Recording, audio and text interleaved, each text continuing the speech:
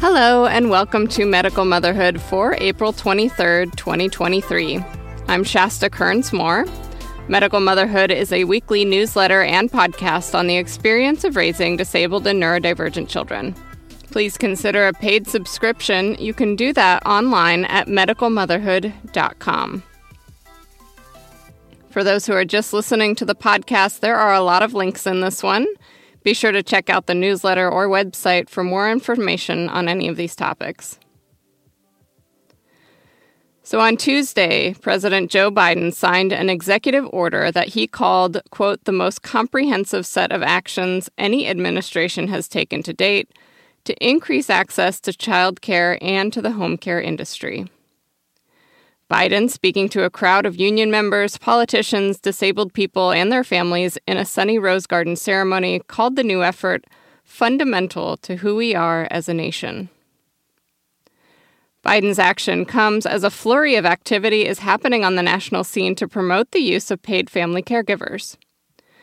Many family caregivers across the country are dreading the May 11th end of the federal public health emergency, which in many states temporarily allowed the Medicaid client's, quote, legal representative to also be the paid care worker. This allowed parents, but also spouses and other kin of children and adults receiving Medicaid's Home and Community-Based Services, or HCBS, to be paid for the labor they were already doing to care for their disabled family member. Idaho medical parent Nathan Hill has started a nationally focused Facebook group on the issue, called CMS Keep Parents and Spouses as Paid Caregivers for Those with Disabilities, has more than 600 members at the time of this recording. Hill also wrote a Change.org petition calling for the federal government to take urgent action to prevent the loss of this support to these families. Unfortunately, President Biden's order does not include specific language around paying family caregivers. The closest it gets is stressing the need to bolster the workforce and improve the supply of care. In Section 2 of the order, this translates to raising pay rates to retain and attract care workers, something the president called out specifically in his Rose Garden speech. The more than 50 directives in Biden's executive order are long overdue and an important expansion of the care economy. They align closely with the administration's National Strategy for Family Caregiving, released last fall, which had more than 300 recommendations across 15 federal agencies to increase access to care and support using existing resources. The April 18th executive order will add the force of law to some of those recommendations. For example, there could be improved access to stipends and telehealth psychotherapy for veterans caregivers. However, much of the language in the order appears to be vague calls for studying or encouraging rather than requirements for specific actions. The order includes studying the home care workforce availability, pay rates, and benefits to expand access, taking, quote, steps to ensure hospitals are informing family caregivers of options like HCBS and involving them in discharge planning, looking at requiring federal contractors to offer child care options and paid caregiving leave for their workers, and, quote, prioritizing engagement with parents, relatives, disabled people, and other stakeholders to make, quote, delivery and design of federal care assistance and programs work better for folks. Overall, the executive order focuses on expanding access to care and support services and improving the quality of care. While it does not include direct provisions for paying family caregivers, it does aim to support the care workforce and make care more affordable and accessible for all individuals and families. But for many who find that paid family caregiving is part of the web of support that they need to live full, productive lives in their communities, this does not go far enough. Fortunately, many states are stepping into the gap. Team Select Home Care, a national agency supporting paid family caregivers, says 8 states are looking at adopting a family-certified nursing assistant model. The Florida Senate and House each have bills, as do New Jersey's Senate and Assembly and Montana's House. Massachusetts might just do a rule change, and Washington will conduct a legislative study on the model. Texas's House and Senate, Connecticut's House, and Maine's legislature are all looking at this model. That is in addition to the 6 states that already provide this type of option: Colorado, Arizona, New Hampshire, Pennsylvania, Indiana, and California. This list does not include states that have or are looking at a non-CNA model. My home state of Oregon, for example, is likely to pass Senate Bill 91, which would create a permanent program for paid family caregivers for attendant care hours, with extra training requirements, but no certification.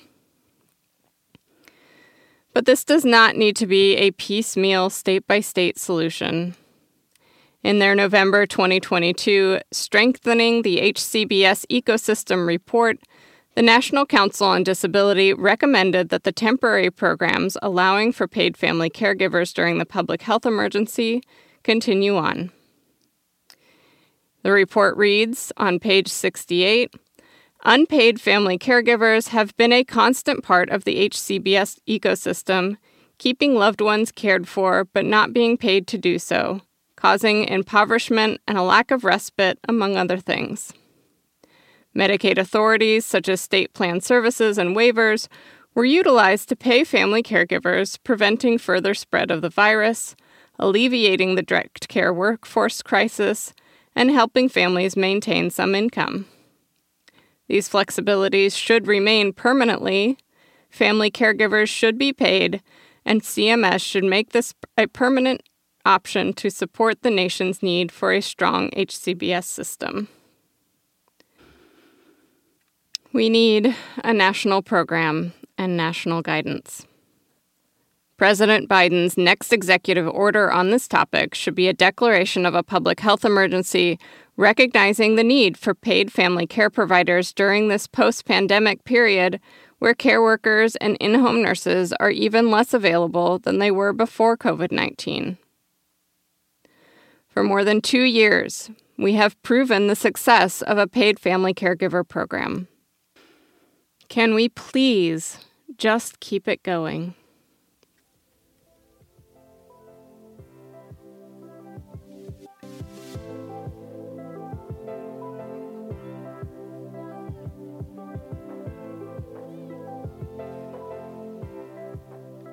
Time now for Medical Motherhood's News Roundup, snippets of news and opinion from outlets around the world. From This Is Reno's opinion section, support for Senate Bill 158 will help Nevada's children. The abuse of disabled children in schools is a real problem. For example, a lawsuit was made in Clark County School District involving the sexual abuse of 2 disabled preschoolers and was settled for $9 million. Another case involving criminal negligence by an educator and battery by other students in Washoe County settled for $4 million.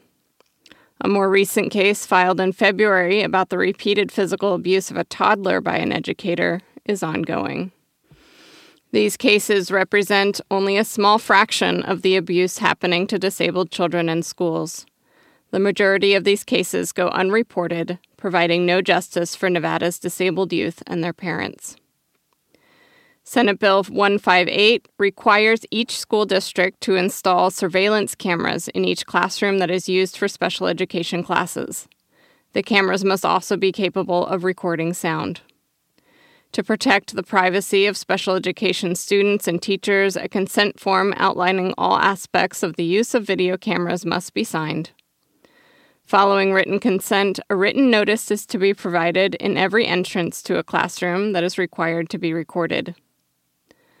According to the bill, the video cameras are only to be used during regular school hours. The principal is also required to provide extensive training to any employee that will have access to the recordings.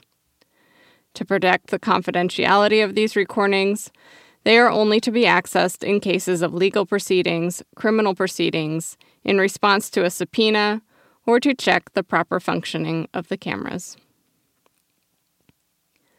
From the Dallas Morning News, private schools for whom? Special needs students caught in Texas's school choice debate. As the Texas legislature debates a voucher-like program that would give families public funds to help pay for private school, supporters face an uphill battle in the House. Republican proponents are pitching a number of paths forward with specific cutouts that could win over skeptics. Among them is a narrow option that would provide education savings accounts only to students like those at Notre Dame School, students with special needs. Based on the testimony, quote, "There's definitely children that need specialized care, and the financial burden shouldn't be what keeps them from getting a good education," said Representative J.C. Jetton, Republican of Richmond. Children with disabilities are central in a fierce debate over any school voucher program. Roughly 13% of Texas public school students receive special education services. While campuses such as Notre Dame exist specifically to serve those with developmental disabilities, private schools in general can deny admission to students, including those with special needs. Public schools, meanwhile, are required to serve every child. Families seeking programs like Notre Dame, many of whom have tried public school and found it unable to best serve their kids, could benefit from an $8,000 education savings account as proposed in the legislation, officials say. From The Independent in the United Kingdom, call for urgent measures to prevent appalling abuse of disabled children in UK care homes. Recommendations for a more joined-up approach to the care of disabled children in care homes must be fully implemented, otherwise, quote, "appalling harm" suffered by this vulnerable group could be repeated, experts have warned. Health and education watchdogs should carry out joint inspections of residential settings, and urgent training must take place on the use of physical restraints, the Child Safeguarding Practice Review panel said. It has made 9 recommendations to government departments, inspectorates, and the National Health Services of England, as it published its latest report on protecting children with disabilities and complex health needs from abuse in these settings. The Phase 2 report, published on Thursday, follows a review in October which found that a culture of abuse and harm, including evidence of physical abuse, violence, neglect, emotional abuse, and sexual harm. Placing children into settings at a distance from family and friends should be seen as a risk factor in planning, the panel said, stating that if this is considered the best option, mechanisms must be in place as part of the child's plan to support regular contact between children and their families. The local government association said the recommendations should be an urgent call to action for the entire sector and asked for councils to be given additional powers to hold local partners, including health organizations and schools, to account for their role in supporting children with specific needs.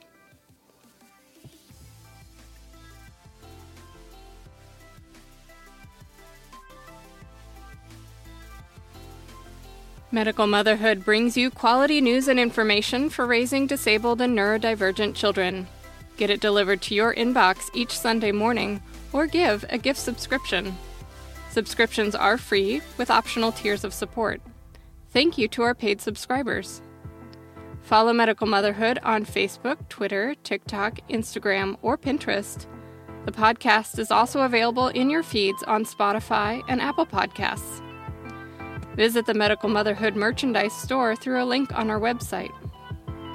Do you have a story to share or an injustice that needs investigation? Tell me about it, and it may become a future issue. Thank you for listening. Our music was composed by Ehimitsu and used under a Creative Commons license.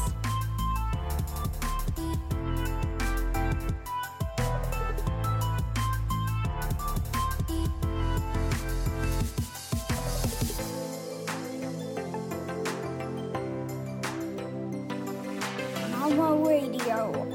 Oh, Mama all day.